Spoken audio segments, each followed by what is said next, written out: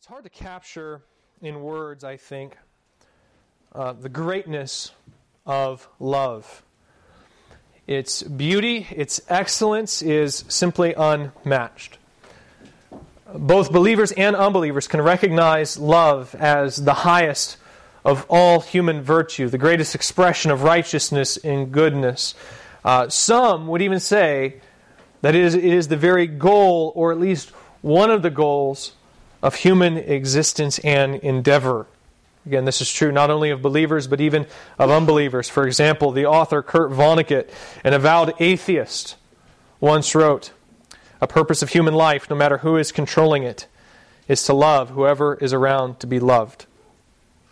To be loved is likewise recognized as one of the best of human experiences. In the words of the Greek dramatist Sophocles, one word frees us of all the weight and pain of life. That word is love. Love, of course, is a very powerful force, incredibly powerful force. How powerful is it? Well, I think an article that I came across in the Pathway, not this last week, but the week before, illustrates the issue well. If you're not familiar with the Pathway, that's the official newspaper of the Missouri Baptist Convention. It's published bi-weekly, and it covers events that occur both within the Missouri Baptist Convention and in the Southern Baptist Convention as a whole. Well, I was flipping through it, I guess 2 weeks ago, when I came across this headline for one of the articles. Atheist responds to Baptist's service love. Given what we've been discussing lately regarding evangelism, that kind of caught my eye, so I went ahead and read the article, and this is what it says. I think this demonstrates for us the power of Christian love. This is from the article, different excerpts. I've kind of edited it, but it says this. Kim Menon was an avowed atheist. As a child, her parents took her to church, and no one could satisfy her with the answers she sought. I thought believers were just weren't intelligent enough, Menon said. Now a kindergarten teacher in Seattle, education is a central part of Menon's life. Striving to get involved in her students' lives and to know their parents, she believes that's how students best learn and grow. But Menon had no idea this path would lead her into a Christian commitment. 3 years ago, Andy Brown moved from Camden, Arkansas to Seattle to plant churches, aided by the Southern Baptist Cooperative Program, missions, and ministry outreach funded through their tithes and offerings. Brown, after arriving in Seattle, registered his son for kindergarten at the local school, where he was placed in Menon's class. The school building seemed to be in good shape, but Brown noticed that the grounds needed landscaping and care. A lot of ministry we do is community service, Brown said. A constant presence in the community is the best way to reach people, so we kind of adopted the school. When Brown talked to the principal about his desires to help the school, she was hesitant. Brown agreed to work with no mention of his religious beliefs. Everyone knew he was the pastor of the Landing Church, but there would be no pressure from Brown while he was on campus. He was only there to serve. Many teachers were curious why he would do all that work with nothing in return, so it piqued their interest. He would answer my questions when asked, Menon said, but that was it. The article then goes on to explain, I'm going to kind of summarize here, how Brown organized a mission trip where various volunteers came and helped him in his classroom, making copies for her, grading papers, helping with projects. Menon even goes on to explain how she sat and watched this help with tears in her eyes. She says, I never met anyone who did things like that without wanting something in return. I thought Christians were predators who didn't really care about who I was. They just wanted me to say a prayer and then not give a care about me. The article continues. It says, for more than 2 years, the Brown family continued to minister to the school and to Menon, among others. They invited her to birthday parties, neighborhood get-togethers, and holiday events. They never hid their faith. Quite the contrary, they continually invited her to church. It even became a joke, with Menon saying it would never happen. But as time went on, they all became friends, and she fell in love with his family. At the same time, Menon's marriage was falling apart, and she wanted to save it. She knew that the Browns were pro-marriage and came to them for help. Menon felt hurt, unloved, and rejected by her husband. But the Browns showed her that they would love her no matter what. It made Menon wonder if there was something of all the talk about Jesus. I loved them at this point, she said, yet I didn't want to come to church and get their hopes up and disappoint them. The article then goes on to explain how Menon became increasingly interested in Christianity and how God continued to work on her heart through a series of various circumstances until she was finally ready to repent and believe in Christ. And the article picks up, it continues. It says, she called the church and Brown wasn't available. So she spoke with a woman there. I feel something different inside me, men began to explain. During the conversation, the woman led her in a salvation prayer over the phone. Menon brought 19 of her unsaved friends to her baptism, and she is now the part-time children's minister at the Landing Church. My life has changed immeasurably, she said. I used to admit the words under God and the Pledge of Allegiance. I was for gay rights, and now I have a different definition of marriage, God's definition. I didn't even know what a gospel tract was 3 years ago, and now I'm handing them out. Finally, the article concludes by saying that the Browns are continuing to help Menon with her faith, and it describes what other churches can do to support churches like the Landing. Menon, for her part, points back to the love that Pastor Brown and the people of Arkansas showed her. She says this, she says, "Tell the people of Arkansas thank you, and that they are changing lives. There's a teacher next door to me, and she's been burned by believers. They need to come volunteer in her class. They can give their time and their prayers." So I don't think I would agree necessarily everything kind of theologically that goes on in that article, but I think it still illustrates the point. How powerful is love? It's powerful enough to soften the heart of an avowed atheist. It's powerful enough to open her mind to consider that maybe what she had believed about Christ was wrong. Powerful enough to humble her and bring her to the point of repentance. Love is powerful enough that when the world rejects our beliefs as nonsense, when they look at Christians as backwards and ignorance, believers in fairy tales and myths, they will still pause and consider again what we have to say once they see our love.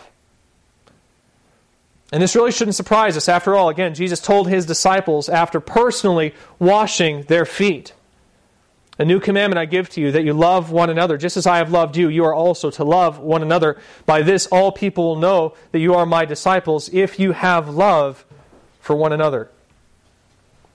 As we saw in our study of Matthew 22, 34-40, love for God, and love for God particularly as expressed by our love for those made in the image of God, is the great commandment of the law. It is the principle upon which all other commandments are built, the very foundation of God's commands for His people.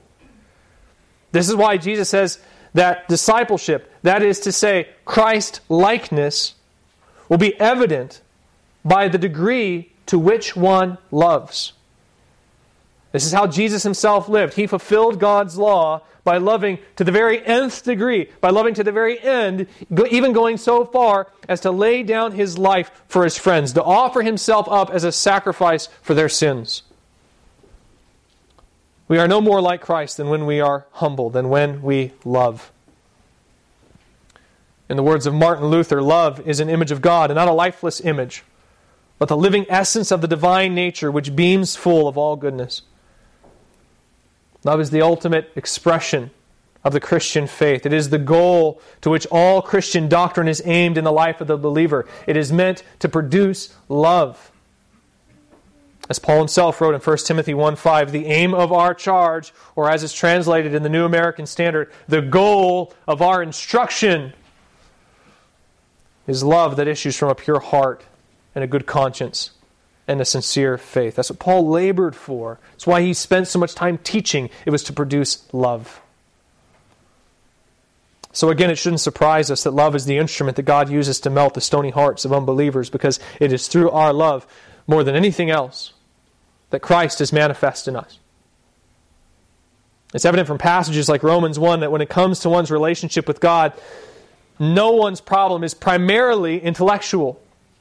God has actually made Himself known through His creation, through what He has made, and He's done it to the degree that mankind must actively suppress the truth of God, actually, in order to ignore it. No man's problem is primarily intellectual, it's spiritual. If I could put it this way, mankind's rebellion finds its source not in the mind, ultimately, but in what we would call the heart.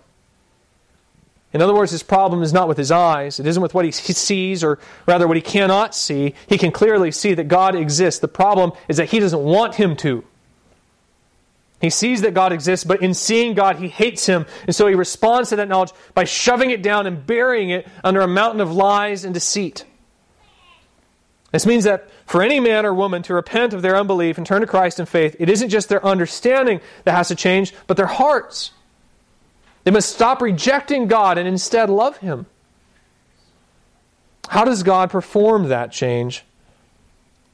Well, through the regeneration of the Holy Spirit, of course, that's one part of the answer. God makes the person spiritually alive through the regenerating power of the Holy Spirit. And apart from this regeneration, no one can love God. That's what passages like Romans 8 teach us. But another part of this answer is love. Love. God transforms sinners by demonstrating His love towards them. He does this first and foremost through His church, the body of Christ, the present manifestation of Christ on the earth. It's as God displays His love, His beauty, as displayed first through His Son in the gospel, and then after that in His body, the church, that the world sees that its rejection of God is utter foolishness. And all those lies that they use to suppress the truth, lies like the ones that Kim Menon used to believe, well, they begin to drop away. Those lies aren't needed any longer because the truth isn't as repulsive anymore. It's beautiful. It's desired even. Over the past several weeks, we've been discussing as a church how we can improve at evangelism.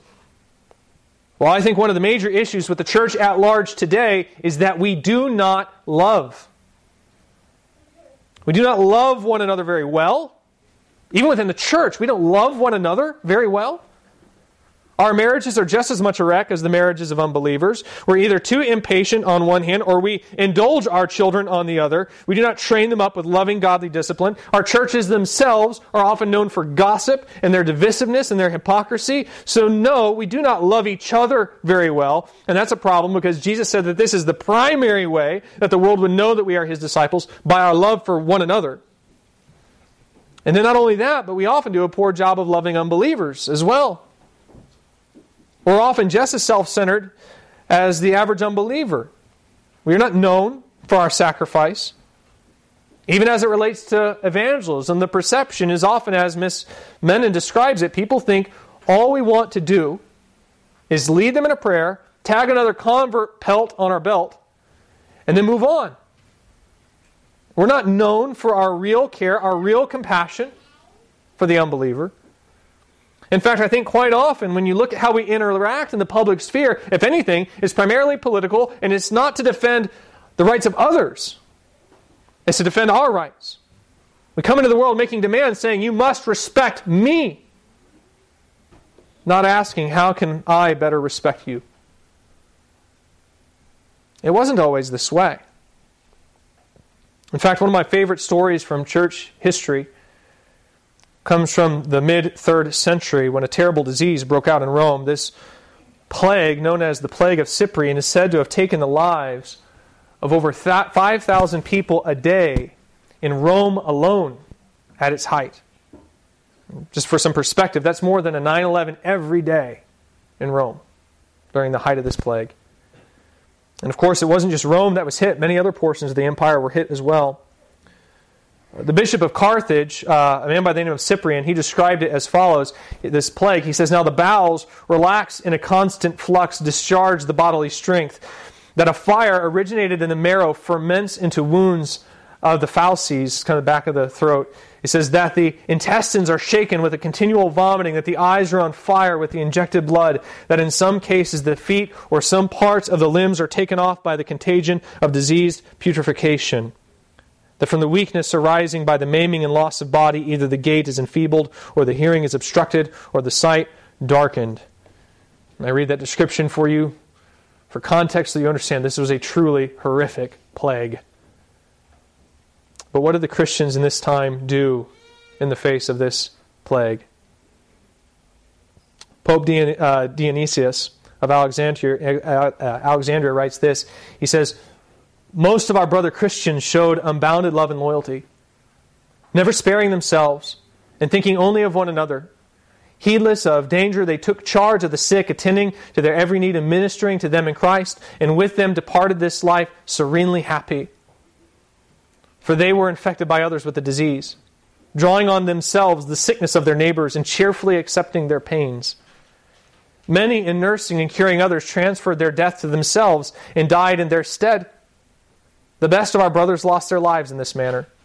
A number of presbyters, deacons, and laymen winning high commendation, so that death in this form, the result of great piety and strong faith, seems in every way the equal of martyrdom. So according to Dionysius, Christians were literally caring for people in this plague to the point of death. They would go and they would care for the afflicted, and they would do this knowing that there was a good chance that they themselves would contract the disease and die. But they did it anyways. They did it joyfully. He continues. He says, the heathen behaved in the very opposite way. At the first onset of the disease, they pushed the sufferers away and fled from their dearest, throwing them into the roads before they were dead, and treated unburied corpses as dirt, hoping thereby to avert the spread and contagion of the fatal disease. But do what they might, they found it difficult to escape. So many of the pagans, he says, fled the city while Christians stayed and cared for the sick. Is it any wonder then that Tertullian of Carthage would say this of the church's reputation in this time? He says, but it is mainly the deeds of a love so noble that led many to put a brand upon us. See how they love one another. For they themselves are animated by mutual hatred. How they are ready even to die for one another, for they themselves will sooner put to death.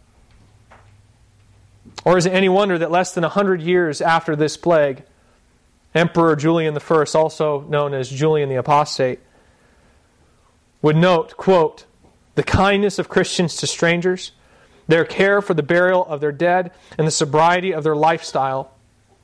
Or how, quote, the impious Galileans support our poor in addition to theirs, and how everyone is able to see that their co-religionists are in want of aid from us.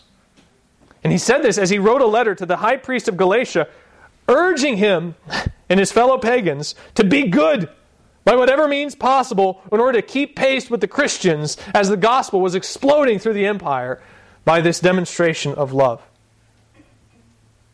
The early church was known for its radical love. It was through this means, this powerful virtue without equal, that the church overcame the early prejudice that led to persecution and instead conquered Rome with the gospel.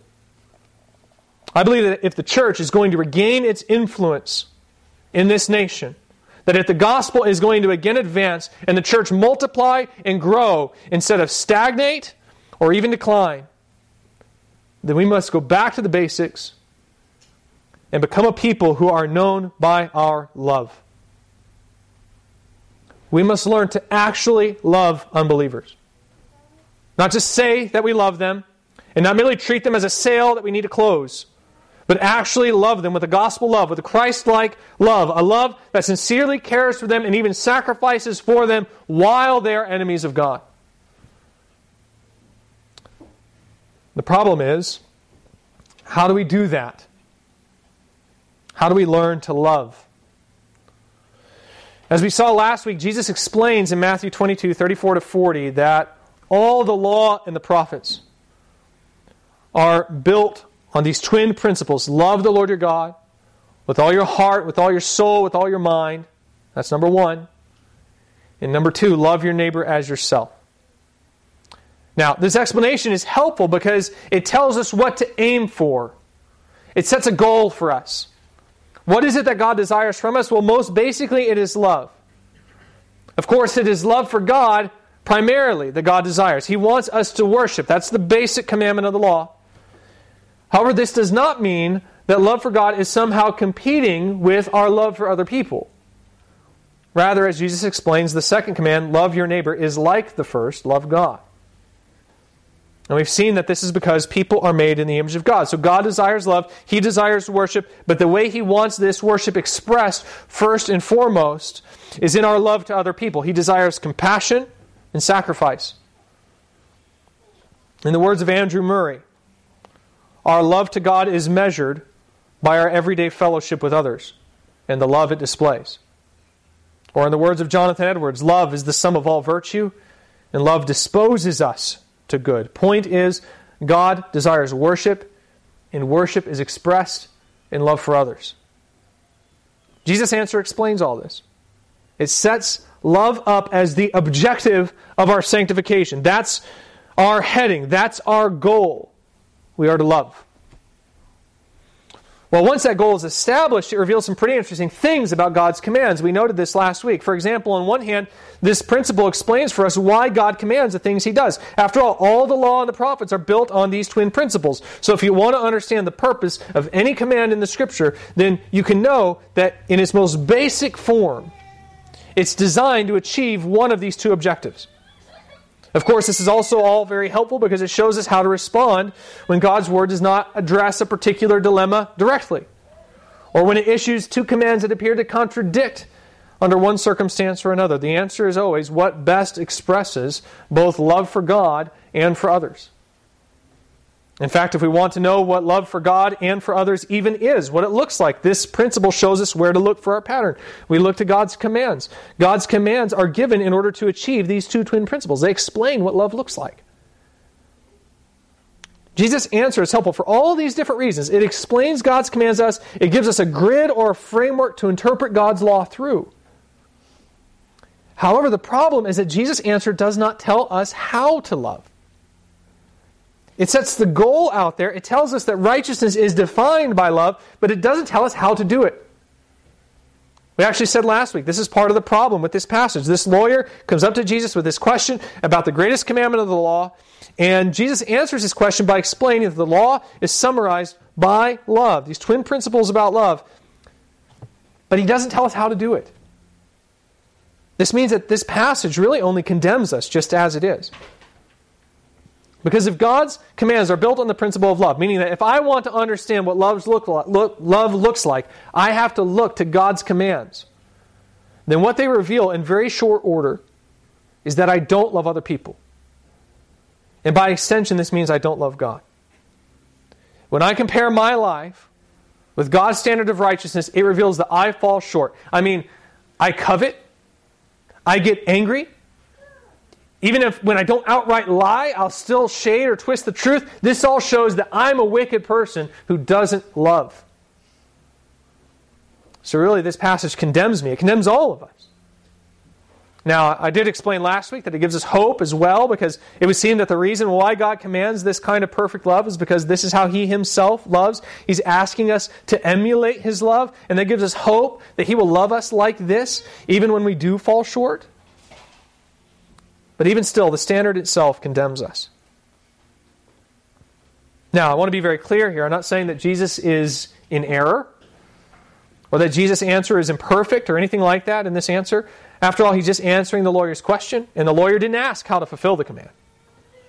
So there's nothing wrong with his answer. He's asked about the summary of the law. He gives it brilliantly, perfectly. He just doesn't tell us how to love. Not here. And I think we need to know this. I think that's the question that's on our minds as we ponder the standard that Jesus lays out in this answer. Clearly, we're supposed to love. Love is the chief of all virtue. It's the goal of all of God's commands. The problem is that we don't do it. So how do we develop and cultivate this kind of love? Keep in mind, Jesus isn't just demanding that we perform loving actions. No, He points to the internal part of the person. He says that we must love God with all our hearts and with all our souls, with all our mind. He demands worship. He asks for real, actual delight. This, He says, is the fulfillment of the law. Keep this in mind. Jesus has no interest in religious hypocrisy. He wants the heart. He even says that if we don't love other people, this is why. If we don't love other people, it isn't because of our behavior. It isn't a behavior problem. It's a worship problem. We do not love other people because we do not love God. We do not worship. So the question that we have to answer as we ponder the implications of these great commandments of the law is, how do we cultivate a love for God?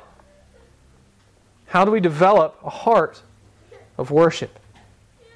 Again, Jesus doesn't tell us the answer to that question here, but that's the question that we have to answer if we're grasping the implications of what He teaches in this passage.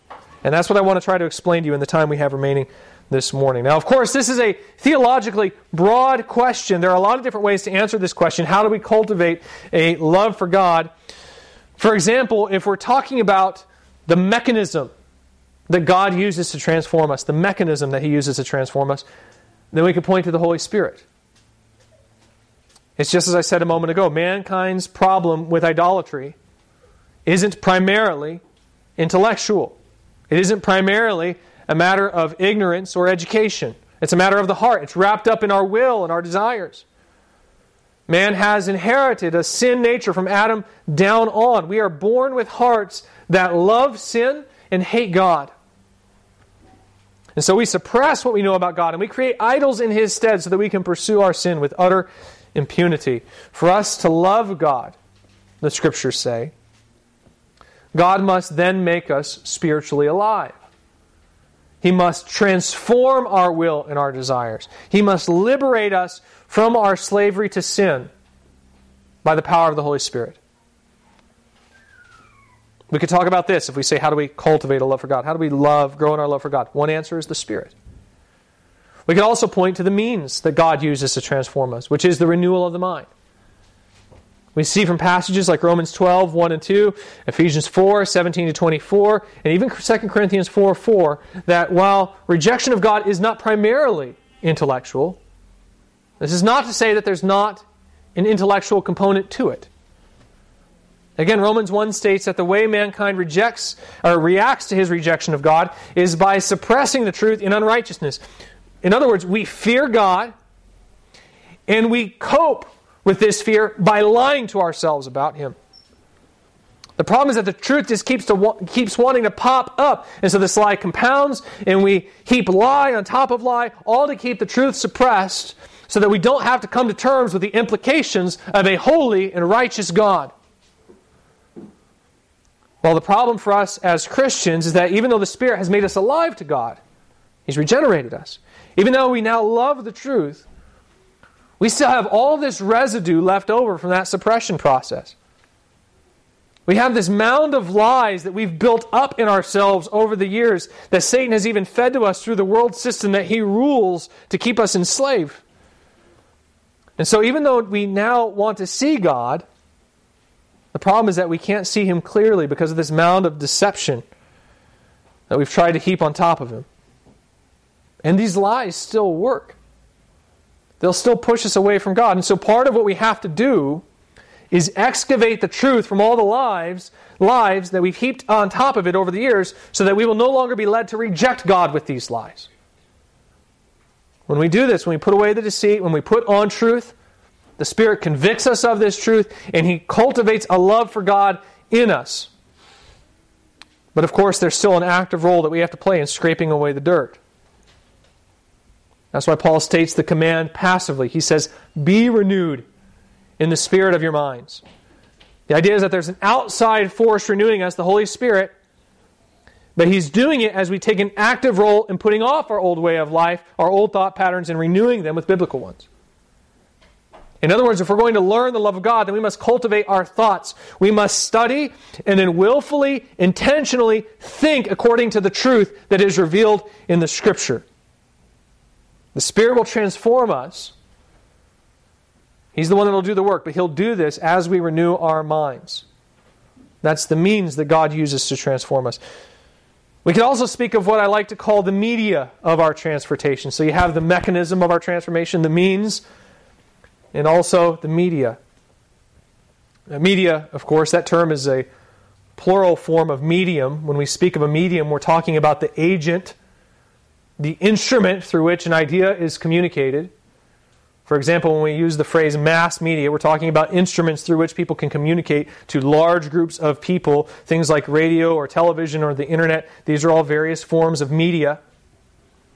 Well, likewise, the media of spiritual transformation are the Scripture, the church, and prayer. Some Protestants would add a fourth as well. They point to the sacrament, but otherwise there are basically three. So we renew our minds. How? Well, first and foremost, we pray. We ask God to change our hearts. That's the first medium. The second is the Word. We renew our minds through the study of Scripture. We put on new thoughts by studying God's revelation of Himself. And then finally, there's the church. We spend time in fellowship with Christ's church, and we speak the truth to one another in love. We renew our minds in this way as well. And of course, the Spirit is active in all three of these media. He helps us in our prayers. He inspires the Word and convicts us of its truth. He indwells and matures the body so that we can minister to one another in love.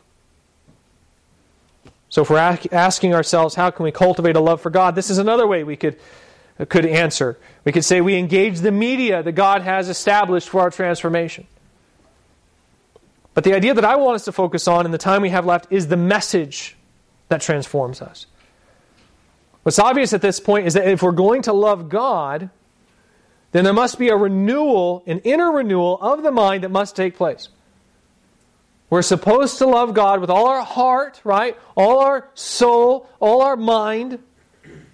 And this is actually the basis of our love for other people. So if we're going to fulfill God's command to love our neighbor, then we have to start there. We have to start with our love for God. And this love is primarily internal. God wants us to love from the heart. Well, this love for God, again, it occurs as we renew our minds. We put off our old system of lies that we use to run away from God, and we filter out and discard those lies that the world system uses to push us away from God, and we put on biblical truth so that the Spirit can convict us of this truth and intoxicate our souls with the love of God. Of course, this all happens as we spend time in fellowship with the body, as we study Scripture, as we pray. But what is the content of this renewal? We're putting on these new thoughts, and these new thoughts not only teach us what love for God looks like, but they actually train us to love God. Again, there is truth that we can come in contact with as Christians that lifts our soul up to worship and then spills out over into love. It transforms our desires so that we cease our selfishness and self-centeredness and instead conforms us into the image of Christ. It leads us to love like He loved with that same level of humility and sacrifice. What is this truth? Well, that's what I want to look at briefly. And again, there's obviously more here than we can talk about in one sermon. The whole of Scripture is actually meant to disclose this revelation, but I want to try to summarize the big picture of what the Scripture says. Will teach us how to love God into 2 points. So the first point is this. Grace. Grace. If you want to grow in your love for God, then think often of grace. I think this point is best illustrated with the account of the sinful woman in Luke 7:36-50. You're probably already familiar with the story. Jesus is invited to dine with a Pharisee, and so he goes to the Pharisee's house and he reclines at his table. Well, in the middle of the meal, this woman who's known as a terrible sinner, she comes in and she begins to anoint Jesus' feet with ointment. And as she kneels and begins the process, she starts weeping. And of course, what does she do? She wets his feet with her tears and she wipes them with her own hair, and she even kisses his feet before finally anointing his feet with the ointment. The Pharisee, of course, is scandalized by all this. He can't imagine why Jesus would let such a sinful woman do this to him. And he even reasons, actually, that Jesus can't be a prophet because of this. Because if Jesus was a prophet, then he'd know what kind of a woman this is, and he never let her touch him. Jesus realizes all this because he is a prophet. And he turns to the Pharisee, a man by the name of Simon, and he says, "Simon, I have something to say to you." And the Pharisee answered, "Say it, teacher." Jesus says, a certain moneylender had 2 debtors. One owed 500 denarii, and the other owed 50. When they could not pay, he canceled the debt of both. Now, which of them will love him more? Simon answered, the one, I suppose, for whom he canceled the larger debt. That's a very common sense answer, right? The one who has the greater debt owes more to the man who forgave him. It's reasonable to assume that he will have a deeper love for that moneylender out of a deep gratitude he feels for the forgiveness of the debt. Well, Jesus says to Simon, "You have judged rightly." And then turning to the woman, he said to Simon, he says to Simon, "Do you see this woman? I entered your house. You gave me no water for my feet, but she has wet my feet with her tears and wiped them with her hair. You gave me no kiss. But from the time I came in, she has not ceased to kiss my feet. You did not anoint my head with oil, but she has anointed my feet with ointment. Therefore I tell you, her sins, which are many, are forgiven. For she loved much. But he who is forgiven little loves little. This is a very important principle. The one who is forgiven much loves much. It is grace that melts the heart of the rebel and transforms them into a worshiper. You see, all of God's attributes are a cause for worship, right? All of God's attributes are a cause for worship. I mean, His power, His knowledge, His omnipresence, His eternality, His self-existence. These are all awesome ideas that when we understand them rightly, they humble us before God and cause us to worship. But here's the thing. Apart from His grace, what do all these attributes mean to me as a sinner? What does His power mean? What does His knowledge mean, for instance, when matched with His holiness or His justice? It all means that I'm condemned, right? Those attributes by themselves don't make me love God, not in my condition as a sinner. Actually, they cause me to fear Him and to run away. This is really where the whole Romans 1 process starts. In my sin, I stand condemned. Satan tempts me, he exposes my sin, and then he whispers in my ear, He's a just God, and He means to punish you. And this much is true. God is just, and He will punish my sin.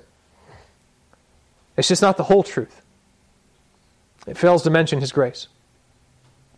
So what do I do in that condition? What do we all do apart from God's regenerating work? We start heaping up lie upon lie on top of that truth. We cover up the glory of God, and then we fashion some idol to erect and worship in His place. And this God, if we even call it that, is a poor imitation of the original.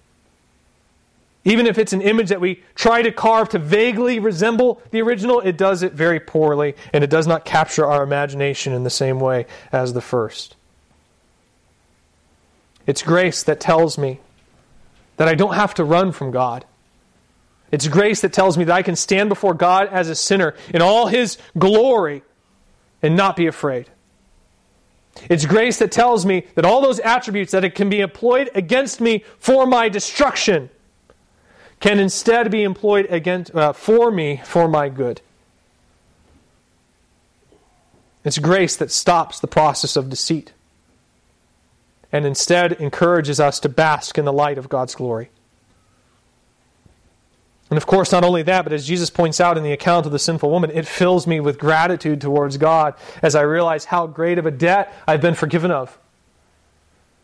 I mean, when I realize how great of a sinner that I am, when I realize the kinds of things that I've done to attack God and to diminish His glory, unprovoked, things that I've done unprovoked, and then I realize that in spite of my hostility, that God has loved me still. When I realize that the punishment that I rightly deserve, that God has freely forgiven me of, that He's done this at enormous, enormous cost to Himself, even taking on the penalty of my sin on Himself, suffering in my place so that I can have life, that not only fills me with tremendous gratitude, but it fills me with worship. What kind of a God loves like this? An awesome God, right? That's who. It's not the God that Satan tries to sell to us, the vindictive, hateful tyrant. No, it's a God full of love and mercy, one that we can run to in our sin and embrace, and He will not turn us out. How can you not but sing in response to this kind of a God? This is what grace does. It pulls the sinner into worship. And grace, by the way, is manifest in more than just God's relationship with us as sinners. It's expressed in His love for us as His creatures as well. In other words, even apart from our sin, God is gracious to us. He creates us and He gives us life. He sustains the creation by the power of His word so that we might live. He does this, by the way, both for the sinner and the saint. For those of us who are in Christ, He also orchestrates the circumstances of our life for our good so that we might grow in our love for God. Basically, He takes care of us. And we can think on these things as well and be grateful. Our love for God can be cultivated by the thought that God loves us and He cares for us and sovereignly rules over our lives for our good. Essentially, what grace says is that we don't have to fight for our spiritual or even our physical lives, because God will take care of us. Let me tell you, that thought That thought will change the way you interact with people. Listen, when you realize that all of your needs are already taken care of, guess what happens? You stop engaging in this tug of war with other people where you fight with them to fulfill your needs. And instead, you begin to wonder, with boldness actually, how can I serve them? That's why there's all this conflict and turmoil in our lives, James says. It's because we have these unfulfilled desires that conflict with the unfulfilled desires of others. And so we fight and inflict pain on others as we engage in this kind of tug-of-war to see who will have their desires fulfilled. When those unfulfilled desires go away, because you realize that God in His grace will take care of everything you truly need, that battle stops. Instead, in gratitude to God, out of joy, actually, you begin to look on your neighbor, see their hurts, see their needs, and wonder, how can I share God's grace with them as well and heal that? This is actually one of the eye-opening revelations of the Cyprian plague. The reason why the Christians were so eager to serve their unbelieving neighbors was because they did not fear death. And they saw the whole ordeal as a trial that was meant to strengthen their faith in God. As Cyprian of Carthage writes, he says, although this mortality has contributed nothing else, it has especially accomplished this for Christians and servants of God, that we have begun gladly to see martyrdom while we are learning not to fear death. These are trying exercises for us, not deaths. They give to the mind the glory of fortitude. By contempt of death, they prepare for the crown. Our brethren who have been freed from the world, think of that, freed from the world, by the summons of the Lord should not be mourned, since we know that they are not lost, but sent before, that in departing they lead the way, that as travelers, as voyagers are wont to be, they should be longed for, not lamented. Likewise, Dionysius writes, other people would not think this a time of festival, but far from being a time of distress, it is a time of unimaginable joy. These people loved because they believed that God had already taken care of their needs. And they understood if that would not be felt here on earth, then it would at least be felt in heaven. Do you know where this thought comes from? This comes from a people who have bathed their minds in the grace of God. They've cleansed themselves of the lie that says God does not know nor care. And instead they have come to know, to really know, that their needs have been supplied. And so out of their great love for God, out of their gratitude and desire to see His glory magnified, they were willing to freely give their lives in the service of others, even if that service meant death. If that service would but manifest God's amazing love to those people as well. And this leads us to our second point, which is this: faith. Faith. If you want to grow in your love for God, then you must learn to exercise faith. Now, I wouldn't actually separate this point from the first one. Not entirely. In other words, this is not distinct from grace, I don't think. Rather, I would say that this is one of the primary ways that God has established for us to see His grace. We live by faith. If I could put it this way, I know that the Bible says that God is gracious. The problem is that I'm very often overcome with doubts. Right? Aren't we all? Like we know that the Bible says that God cares for us. But there are moments where it's hard to see it. When God brings suffering in our lives, the very suffering that the Bible says is meant to refine us and teach us how to love Him more, when there's this type of affliction that overcomes us, or when there's some obstacle in our path that we can't seem to overcome, it can be very hard for us to see God's kindness and grace. It can instead seem like God has forsaken us, that He's turned His back on us. What do we do then? What do we do when we can't see the goodness of God, no matter how hard we try? Or what do we do when the idols that we were once enslaved to, what do we do when they rear their heads once again and tempt us? Like we've tried to put off their deception, and we know that the joy and comfort that they promise are lies. And we know that what God has in store for us is better, that there is real satisfaction to be found in obedience to His command. And yet in the moment, it doesn't feel that way. You know what I'm talking about, right? There are moments in our life, whether it be in times of temptation or in times of trial, when as much as we know that God is good, it's still hard to apply that truth to our hearts. For example, one of my problems is that whether it's by nature, by nurture, however you want to describe that, however you want to frame it, one of my problems is that I'm a workaholic. That's my natural tendency. It's actually something I struggle with. I know with my mind that my identity is to be found in Christ and not in my work. I know in my mind that my family should come before my work. But there's this default setting in me that says you need to keep working. If you don't keep working, then either people won't respect you, or in the context of this church plant, the church won't grow, or you won't be able to earn a living. And just to be completely honest, there have been moments during the early stages of this church plant where these last two would creep up on me in particular. There are times when I would wonder, if the church doesn't grow, will I be able to provide for my family in 5 years? What if people don't come? And do you know what would happen when I began to fear like this?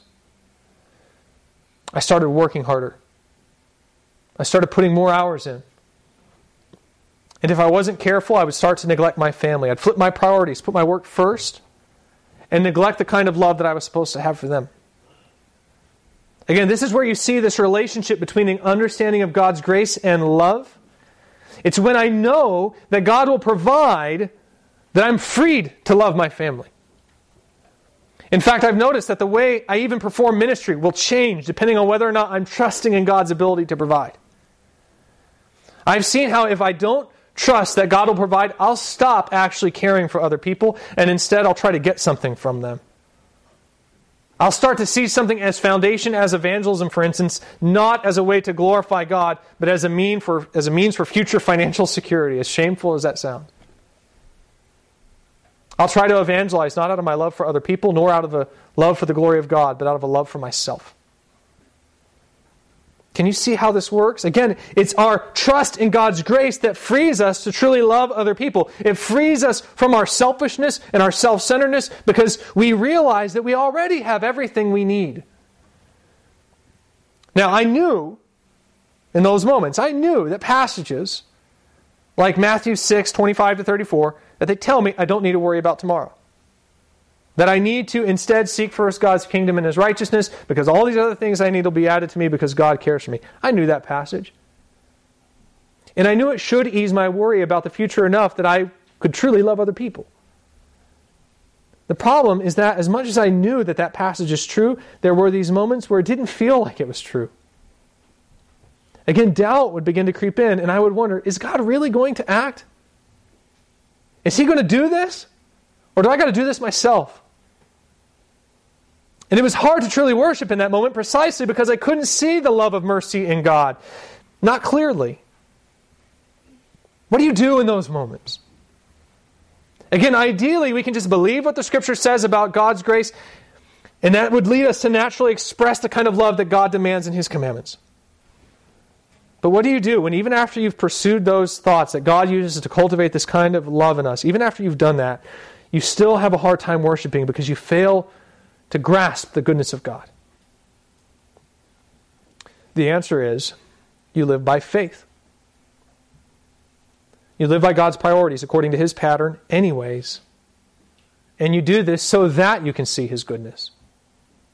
In other words, when I stress about my financial future, or when I begin to find myself seeking praise from men, or when I feel that urge begin to creep back in to trust in my work, in the work of my hands rather than in the provision of God, when I feel that urge to neglect my family for the satisfaction that I find in work, or when I feel the doubt begin to creep in and I have a hard time believing that God will take care of me, what do? I must choose to ignore those feelings and do what God has asked me to do anyways. I tell myself, this sermon doesn't have to be perfect. God can use this even if it has flaws. And then I resist the urge to put that extra time in, and I attend to my family anyways. And the reason I do this is because when I obey God in this way, even when I doubt, it is then that I get to see that God really does supply, and that helps me see God's grace in such a way that I can trust. It does get applied to the heart. If I choose to work harder in that moment, and then say I do see some progress in the aftermath of it, even still, I didn't learn how to trust God in that moment. And I've actually taught myself to trust my own effort rather than God. It's when I force myself to trust God at His Word that I get to witness His faithfulness to me. This in turn increases my worship of God. In fact, it appears that this is actually part of the sanctification process. Salvation is more or less a passive endeavor. Don't get me wrong in this. My mind and my will were engaged at the point of salvation, but the actual act of transformation was entirely a work of God. It's something that kind of happened to me. Okay? Sanctification is a little bit different. And that's not to say that it isn't God who does it, but He very clearly indicates that I must play an active role in this process as it's going to happen. Again, we must be renewed in the spirit of our minds. There's definitely a God component there. He's doing the renewing, but there's also a command as well. The idea is that I must actively engage in the renewal of my mind if God is going to renew me. Well, it would seem that at least part of the reason why God has designed the sanctification process this way is because He doesn't just mean for us to receive grace in some kind of judicial sense only. No, He means for us to understand and experience it firsthand. And how does that happen? Well, it happens when we exercise faith. It's when we can't see the goodness of God and then exercise faith anyways, only to then witness God's faithfulness firsthand. It's then that we begin to finally not just say God is faithful, but rather we can say, I've seen and tasted His faithfulness. We learn it not just intellectually, but experientially as we actively trust God in times of doubt, in times of temptation and trial. So when you get angry, for instance, you get angry because of wrong thinking. Again, James 4 makes this clear. The reason why you dispute with other people is because you're seeking the wrong things, and you're seeking them for the wrong reason. You're harboring idols that other people are threatening. Now, in the moment, you can sometimes recognize that idol, and you can know it's wrong, but you still have trouble putting it away. As much as you don't want to be, you still get angry. And what do you do in that situation? Again, you renew your mind actively by choosing to shun the idol. You turn away from it so that you can see how much better God's purposes are for you, which will, of course, help you eventually abandon that idol in your heart. In other words, you don't lash out in your anger. Instead, you try with all your might to act in love so that you can learn by experience what Jesus means when He says it is more blessed to give than to receive. It is more blessed to love and serve others, meaning it's better for you, actually. You will actually be happier, be more full of joy when you serve other people than when you demand that they serve you. You discipline yourself to live by faith in that moment so that you can see the wisdom and goodness of God in His command and then truly trust Him. This is how you cultivate love when it is hard. You believe in God's grace and you walk by faith. So, grace and faith, these are the two components that God uses to transform us into worshipers that love the people around us. It is as you saturate your mind with the thoughts of God's love and then walk in obedience to His commands so that you can experience and witness that love firsthand, that you'll begin to see yourself slowly transformed more and more into the image of Christ over time. And I want to make that point clear, by the way. This isn't instant. This doesn't happen overnight. Again, because of the residue we've built up in our unbelief, even the pain that we've experienced over the course of years, this renewal process is not instant.